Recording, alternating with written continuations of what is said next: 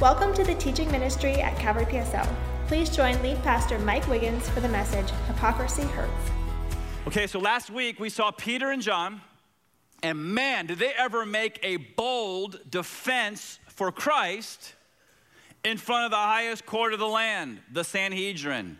And so because the Sanhedrin could find no fault in the apostles, because they had not committed a crime, I mean, the only crime that they committed was they healed a guy in the name of Jesus. And if you call that a crime, there's a problem in your heart. And so they knew this, they didn't commit any crime, they didn't do anything wrong, so we have to release them. So they brought him back in the courtroom and they said, never again speak in the name of Jesus. And Peter said, well, sorry, we have to obey God over man. And so we are going to continue to talk about Jesus. And they threatened them and they let him go. And so that was a very negative experience. How many of you guys have negative experiences in your life, right? Don't let it shake you up. God is on his throne. Keep your eyes on God, not on man. And so they went to their friends, their Christian friends, and they got into this powerful prayer. We studied that last week. If you missed last week, you missed a message on prayer that can really help you. And so you go to the, if you have the capability and you want to do this, you can go to your app, the app for podcasts, and then type in Calvary Port St. Lucie. You can download any of these messages and listen to them when you go to work or when you're vacuuming or dusting the house or whatever. And so I encourage you, because last week was very practical on prayer and it was very helpful in my own life, and I know it will be helpful in your life as well. So at the end of that powerful prayer, the place where they were was shaken, and they were all filled with the Holy Spirit. Now, what does it mean to be filled with the Holy Spirit? Lots of confusion about this within the church. It doesn't mean like liquid, you're filled up, and then, oh no, the Holy Spirit is leaking out of me, and so I need more Holy Spirit. No. The word filled is a metaphor. And it's a metaphor. What it means is to be influenced and controlled by the Spirit. You say, where do you get that from, Pastor? From God's Word. Ephesians 5:18, Paul writes to the Christians in Ephesus, and he says, do not get drunk with wine. That's debauchery. But be filled, in the Greek, continue to be filled with the Holy Spirit. In other words, Christians in Ephesus, church family in Ephesus, don't allow yourself to come under the influence and control of alcohol. That's debauchery. That's excessive indulgence. And quite frankly, that's stupid. Instead of coming under the influence of alcohol, come under the influence of the Holy Spirit. And by the way, I personally choose not to drink. If you guys saw me at ABC Liquor with a bottle of rum in my cart, you probably would lose respect for me as your pastor. Okay, so I choose not to drink. But it says in the Bible that the sin is getting drunk. Don't get drunk with wine. That's excessive indulgence. Be filled with the Spirit. And so what I know is that being under the influence of the Holy Spirit is 1,000,000 times better than being under the influence of alcohol without the hangover. Amen. And if that troubles you and bothers you in your heart, maybe it's a sin that you need to repent of and get right with God. And so these Christians were once again filled with the Holy Spirit. And check out the results. Look at verse 32. Now the full number of those who believed were of one heart and one soul. So let me just pause you real quick. What are we doing? What we're doing is exegeting the text. In verse 31, they were filled with the Spirit. So what's the result of them being filled with the Spirit? Well, it says right here, they were of one heart and soul in verse 32.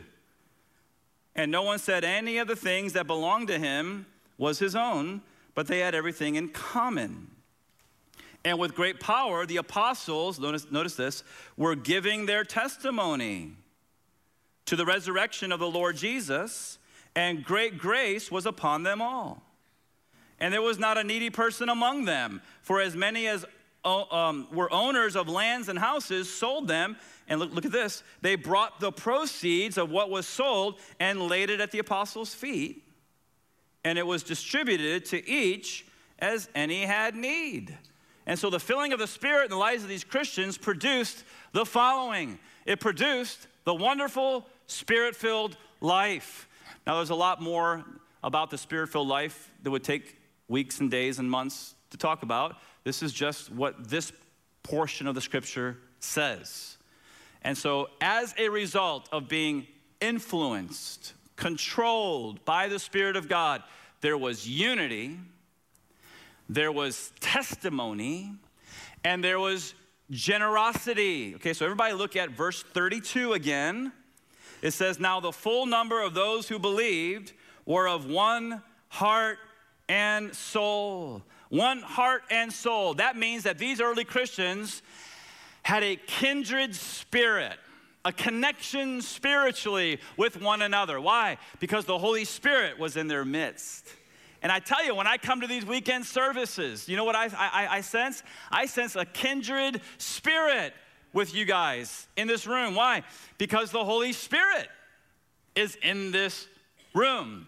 When I talk to many of you after the service, even though I don't know you very well, I sense a kindred spirit with you. Why? Because the same Holy Spirit that lives in me lives inside of you. And it's a beautiful connection. When I get together with my Calvary group and we get together as guys, there's a kindred spirit going on in my living room. Why? Because the Holy Spirit is in our midst. Unity is part of the Spirit-filled life, and it's very important. Psalm 133, the psalmist said, behold how good and pleasant it is when brothers dwell together in unity. And you got to picture this in your mind.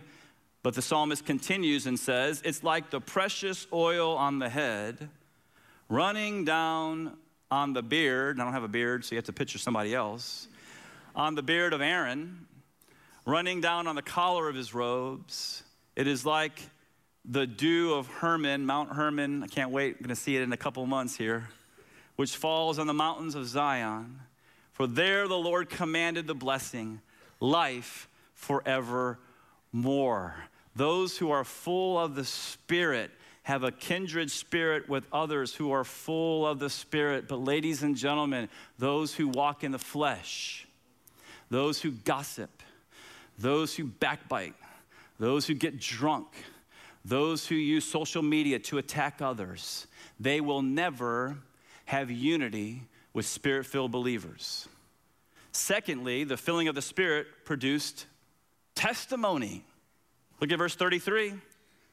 Remember in verse 31, they're filled with the Spirit again. And now we're looking at the results. Verse 33, and with great power, the apostles were giving their testimony. Everybody say, giving their testimony. Go ahead. To the resurrection of the Lord Jesus, and great grace was upon them all. And so Jesus told them just a few months earlier, the resurrected Christ, before he ascended to the right hand of the Father, he said, guys, you're going to receive power when the Holy Spirit comes upon you. And then you'll be my witnesses in Jerusalem, all Judea, Samaria, and to the end of the world. And that's exactly what happened. Here 3 months earlier, verse 33, they are testifying. They're sharing their testimony of how the risen Christ had absolutely changed their lives for the better. When you're full of the Spirit, you share your testimony, who you were before Christ, how you met Christ, and now who you are after Christ. And it can just flow in conversations. I've been watching a docu-series called The Bush Years on CNN Sunday night. I think it's a 6-part series, and I'm not making any political statements, so do not send me any emails, okay? I'm just watching it. I'm watching TV, okay, just like you do. And so I'm watching this series, and I think it's so interesting. I was talking about George W. Bush. And George W. Bush, in his 20s and 30s, was a lost soul. He was a heavy drinker, and it caused him problems. When he drank, he just drank too much, and he made a fool out of himself. And so one day, in the summer of 1985, Herbert Walker Bush, his dad, who was buddies with Billy Graham, invited Billy Graham up to Kennebunkport, Maine. And Billy Graham came up there to spend time with the Bush family, and he went for a walk with George W.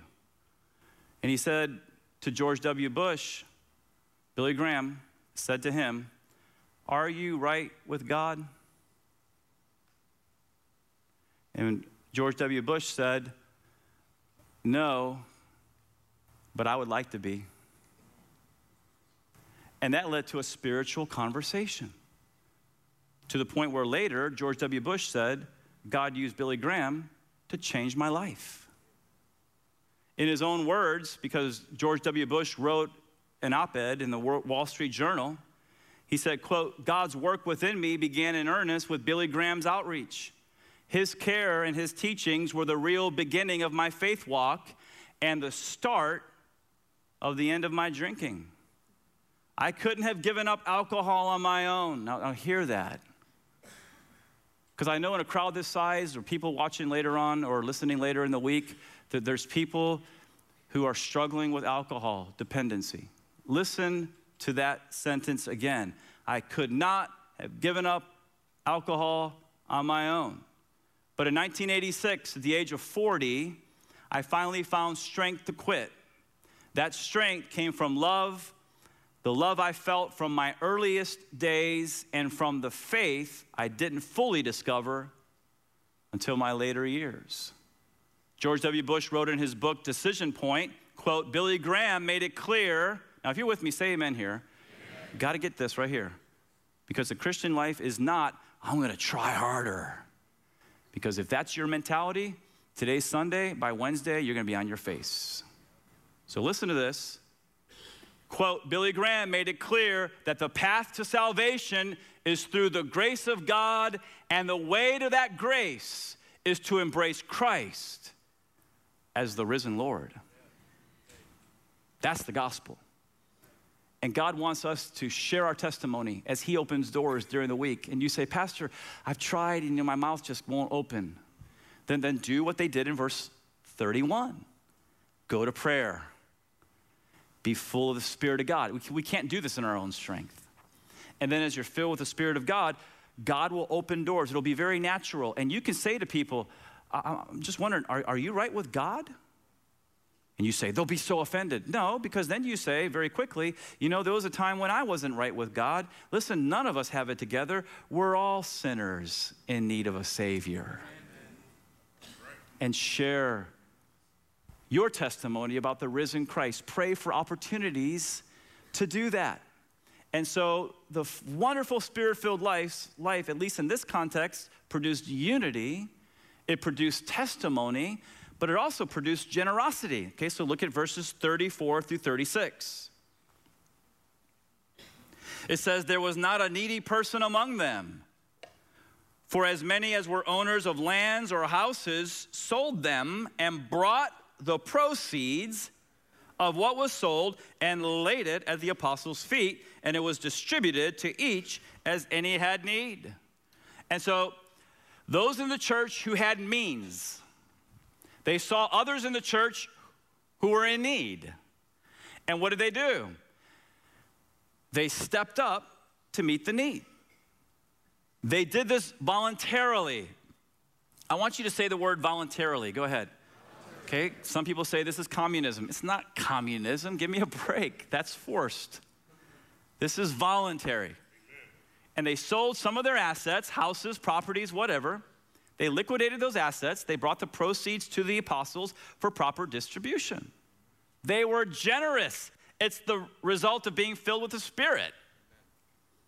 Okay, and so look at what John has to say about this whole thing of generosity. He said, "If anyone has the world's goods and sees his brother in need and yet closes his heart against him, how does God's love abide in him? Little children, let us not love in word or talk." Anybody can do that. "But in deed and in truth." And so as the pastor of this church, I've told you before, I don't know who gives what. I don't want to know. But I do get a report every week, and so what I do know is there's a lot of generous people inside of this church. People who don't just love in word or talk, but actually in deed. and in truth. People in this church who see a need in the church, and they step up and meet the need. People in this church who see people who are in need in the church, and they step up and they meet that need. And a lot of times that happens through our Calvary groups, and that's an absolutely beautiful thing. Those who are filled with the Spirit are generous. Those who walk in the flesh, they're stingy. And what they do is they close their hearts against their brothers and sisters, and God, not John, the Holy Spirit, through John says, how does my love abide in you? And so an example of generosity is now given to us in verses 36 through 37. Look at verse 36. Thus Joseph, who was also called by the apostles Barnabas, which means son of encouragement. Note this, a Levite, a native of Cyprus. You guys know that island out in the Mediterranean Sea? Sold a field that belonged to him and brought the money and laid it at the apostles' feet. And so here's a specific example of generosity given by Barnabas. This is the same Barnabas that we're going to read a lot about this year as we go verse by verse through Acts. This is the same Barnabas who loved the Apostle Paul when no one else did, who took him under his wing and mentored him when everyone else was like, no.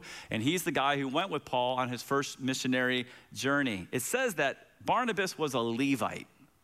Now that's very interesting to me because those of you who read through the Bible in a year, or those of you who read through the Bible in 2 years, those of you who actually read like Numbers and Leviticus, you're going to know what I'm talking about right now. Those of you who don't are not going to know. But in the Mosaic law, there is a law from God to the Jewish community that the Levites, the descendants of Levi, the Levites, those were the guys who would minister around and serve around the tabernacle, which later became the temple. Okay, so those Levites, they were not allowed to own land in Israel. The allotted territories of the 12 tribes of Israel, they could own land, but the Levites, not allowed to own land. God says, I'm your inheritance to the Levites.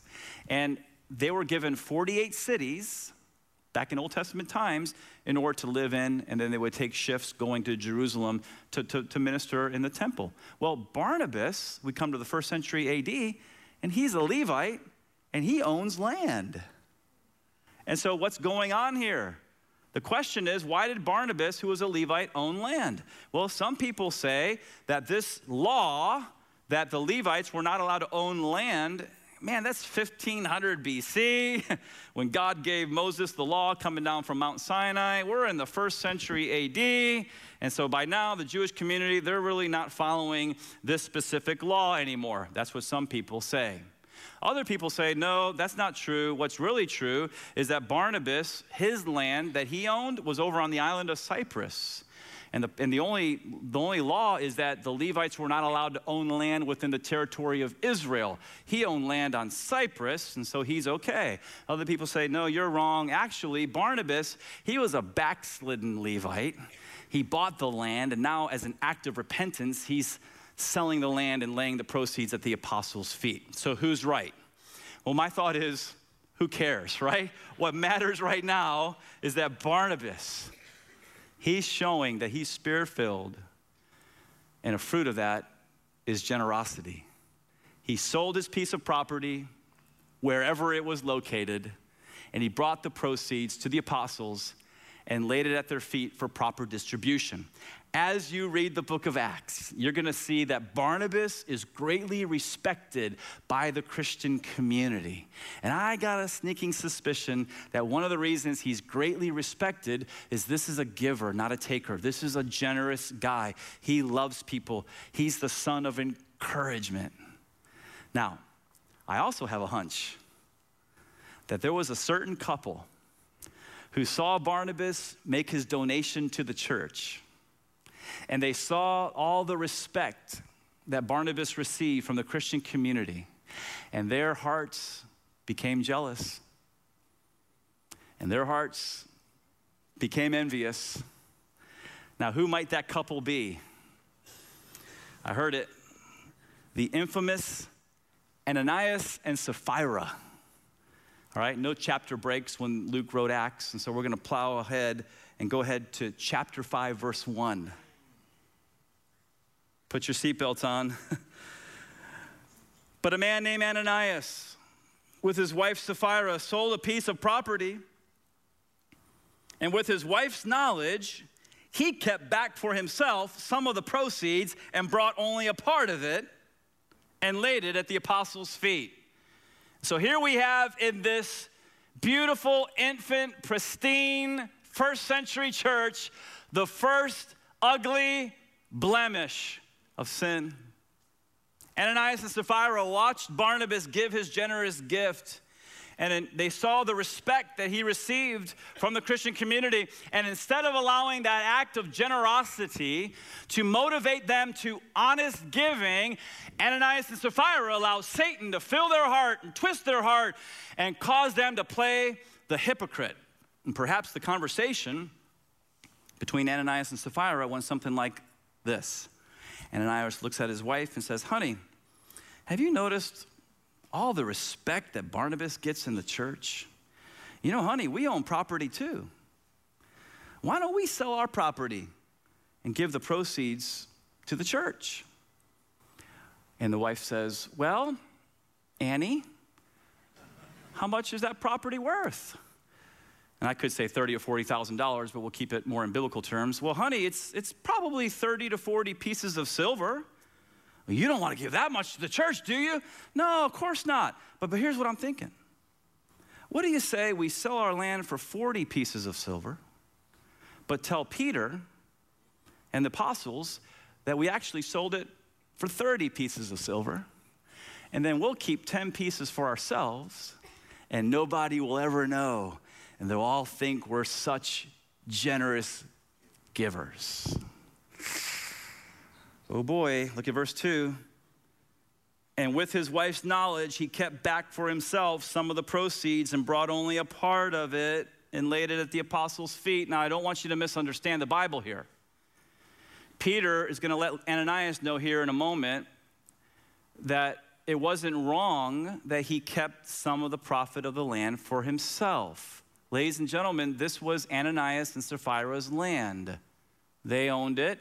They could have done whatever they wanted to do with it. They could have given the church 100%, 50%, 10%. That's between them and God. The sin of Ananias and Sapphira was not that they did not give all the proceeds to the church. The sin of Ananias and Sapphira was that they lied about how much they sold it for so they could appear to be something they were not. They wanted to be respected like Barnabas. They wanted to receive the same accolades as Barnabas, so they played the hypocrite. What's a hypocrite? In the Greek, it means an actor, a stage player. Everybody tell me the last word, please. A pretender. And so what do actors do? They pretend to be someone they're not. And so Mel Gibson becomes Braveheart. Right? And Russell Crowe becomes the Gladiator, and Harrison Ford becomes Han Solo. And Brie Larson, I haven't seen the movie, becomes Captain Marvel. Is it worth going to see? Did anyone see it yet? I hear yes and no. Okay, so spend $50 in popcorn and Coke and go see it, or $1 at the Red Box. What do you think I should do? Red Box, yes. All right. Maybe we'll have a movie night together. And so Brie Larson is not really Captain Marvel. You guys know that in real life, right? She plays the role of someone she's not. Now, that's great in the movies. It's not great in church. It's really bad in church. Webster's defines a hypocrite, quote, "a person who puts on a false appearance of virtue or religion." That's exactly what Ananias and Sapphira did. They put on a false appearance of spirituality. They tried to become something or someone they were not so that people would esteem them. Now, I have a question for you. Do you think all this is fooling Peter? Look at verse 3. "But Peter said, 'Ananias, why has Satan filled your heart to lie to the who? The Holy Spirit. And to keep back for yourself part of the proceeds of the land. Now, again, don't misunderstand. Look at verse 4. While it remained unsold, did it not remain your own? And after it was sold, was it not at your disposal? Ananias, you could have done whatever you wanted to do with that land. Why is it that you have contrived this deed in your heart? You have not lied to man, but to whom? God. Okay, and so God gave Peter a word of knowledge. And by the way, I still believe that the gifts are for today, and I still believe God gives words of wisdom, and I believe God gives words of knowledge. He gives faith. Okay, and so Peter receives a word of knowledge, and he knows Ananias is lying, and so he calls him out. He says, you have lied to the Holy Spirit. Now, I got to do a quick side note here. You cannot lie to a force. You can only lie to a person. I say that because a lot of the cults, and sadly, a lot of Christians who've never been discipled, they think the Holy Spirit is like this mystical force that moves through the church. Ladies and gentlemen, you can't lie to a force. I can't lie, for example, to an electrical current because that electrical current does not have an intellect, emotions, or will. I can't go out into my garage to my electrical box and start speaking to the electricity behind that box and say, electricity, you're such a blessing to my home. You cause lights to go on in the rooms, and you cause heat on the stove, and you cause it to be cold in the summer and warm in the winter. I love you so much, electricity, and therefore I will never cut you off from this house. And then later on, the next day, you got to do some electrical work, and so you go over to the electrical box, and on goes off. You do the electrical work, you come back and put it on, and the electricity speaks to you. You lied to me. You see, that'll never happen. Why? Because an electrical current does not have an intellect, emotions, or a will. I can't lie to a force. I can lie to a person. The Holy Spirit is a person. And like you and I, he has an intellect. He can think. He has emotions. He can feel. And he has a will. He's volitional. He can choose. And so the Holy Spirit is a person, and he's not only a person, he's God. Amen. Did you see it? Look at verse 3 again. Everybody please look at verse 3. But Peter said, Ananias, why has Satan filled your heart to lie to the who? The Holy Spirit. Okay, now jump down to the end of verse 4. Here we go. You have not lied to man, but to who? God. The Holy Spirit is not some mystical force. The Holy Spirit is a person, and he's God. He's Yahweh God. Ladies and gentlemen, through the progressive revelation of the Scripture, here's what we know about God. He is one God, eternally existent in three persons, Father, Son, and Holy Spirit. And so we try so hard in our churches, and I'm glad, thank God, that we try in our churches to get our Christology right.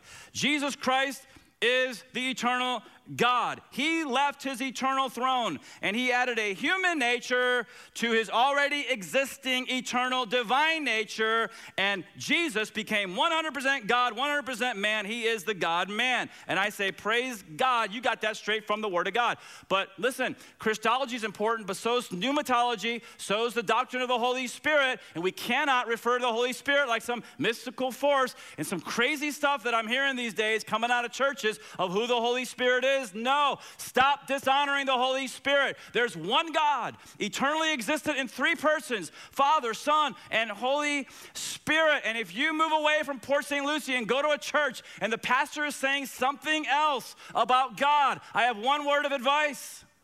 Run. Run. We're talking about biblical Orthodox Christianity, and we dare not get this wrong. And so verse 5, when Ananias heard these words, he fell down and took a nap. Is that what it says? No, he fell down and he breathed his last. This guy died. And great fear came upon all who heard it. And the young men rose and wrapped him up and carried him out and buried him. Now, here's Peter. He's like, Ananias, you haven't lied to man. You've lied to God. And Ananias is like, I don't feel so well. Boom, he's gone. Right there. Now, some people read this and they're shocked. I can't believe this is in the New Testament. I expect this kind of stuff in the Old Testament. But the New Testament's all about grace. And so why is this in the New Testament? And I have a question for you. Did God change? Is there a different God in the Old Testament from the God of the New Testament? No.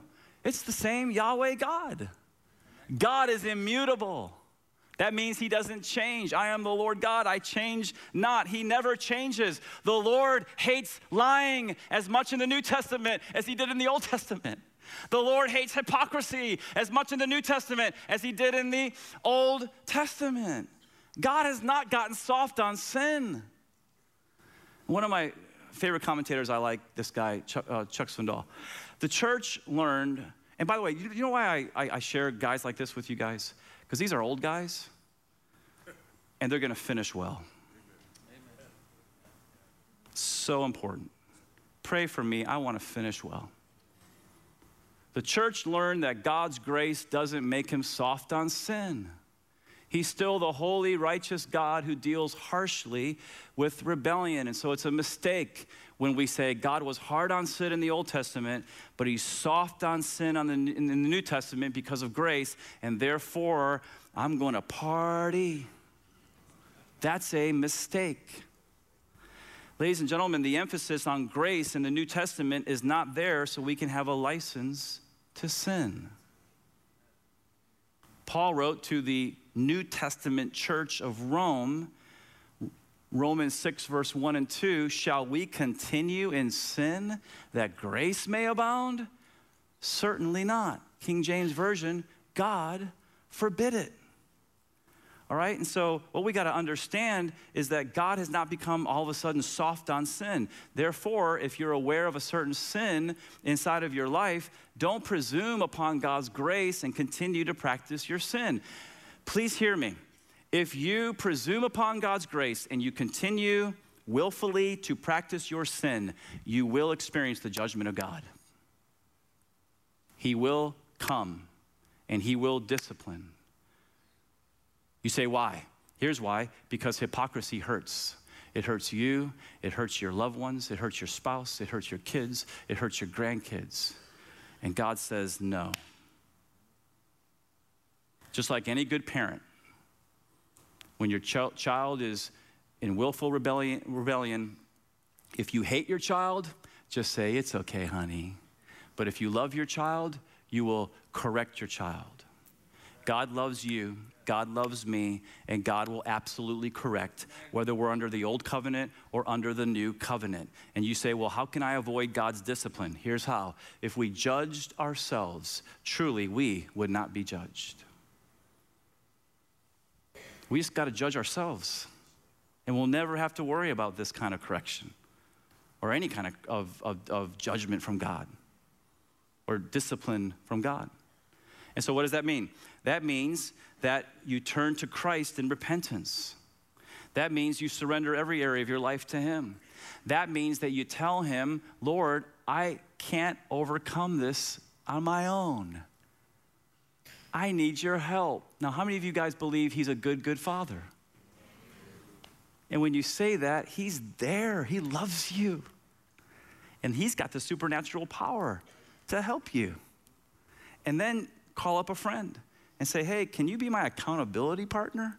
I'm struggling in this area, and I really need some help.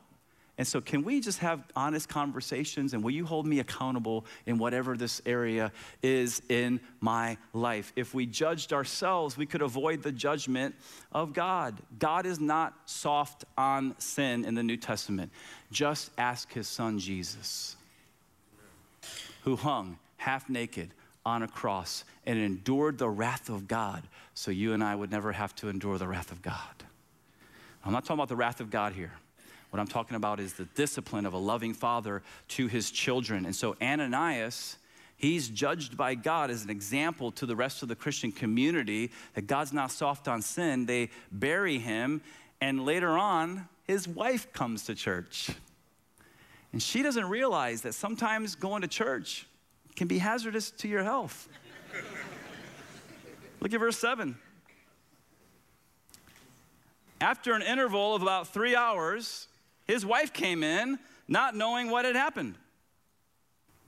And Peter said to her, "Tell me whether you sold the land for so much." And she said, "Yeah, for so much." But Peter said, "How is it that you have agreed together to test the Spirit of the Lord? Behold, the feet of those who buried your husband are at the door, and they will carry you out." And immediately she fell down at his feet, and she breathed her last. When the young men came in, they found her dead, and they carried her out and buried her beside her husband, and great fear, I guess so, came upon the whole church. And that's a good thing, by the way. Listen, this is when churches and people start wising up, because Proverbs says the beginning of wisdom is the fear of the Lord. And great fear came upon the whole church and upon all who heard these things. Why did God's judgment fall on this couple? Here's why. They played the hypocrite. Shakespeare, over 400 years ago, said this. And specifically, this is Hamlet to Ophelia. God has given you one face, and you make yourself another. In other words, why are you trying to be someone you're not? Why are you trying to be something you're not? And sometimes I think, man, wouldn't it be great to be part of a church where everybody's real? Wouldn't it be great to be part of a church where everybody's genuine? Wouldn't it be great to be part of a church where everybody is just open? Now, here's what I want to challenge you about.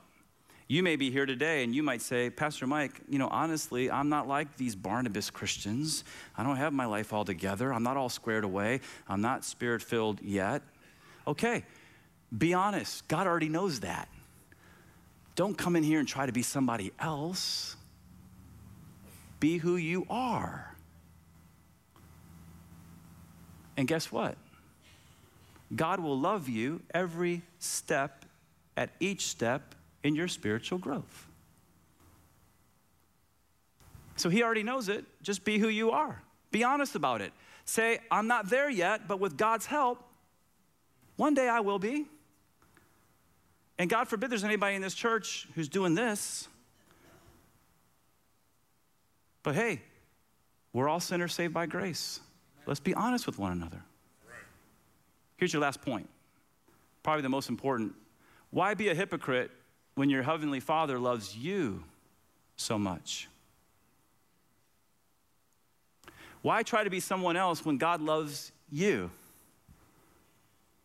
And the reason I'm slowing down right now is because I want this right here to sink in, because this is, a lot of people have daddy hurts and mama hurts, and you weren't loved. And you can't fathom this whole thing of God loves me. You need to know, here's the thing, it'll never change. God loves you.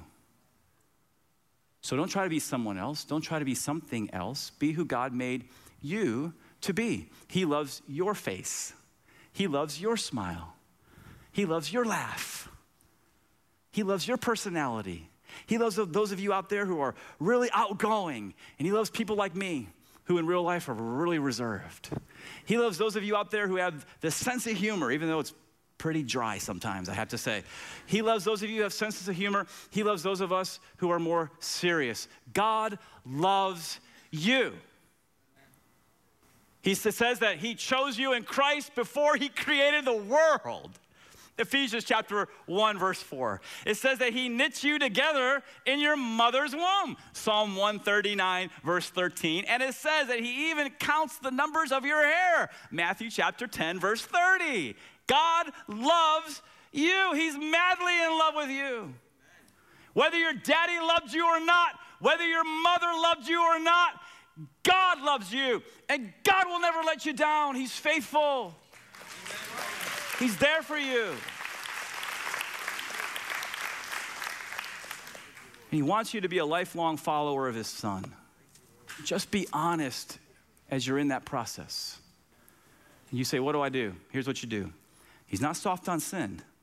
So you turn from your sin knowing I can't defeat this on my own, but you can, Jesus. And you look to the cross and you realize that why did Jesus die if I have to work my way to heaven? False doctrine.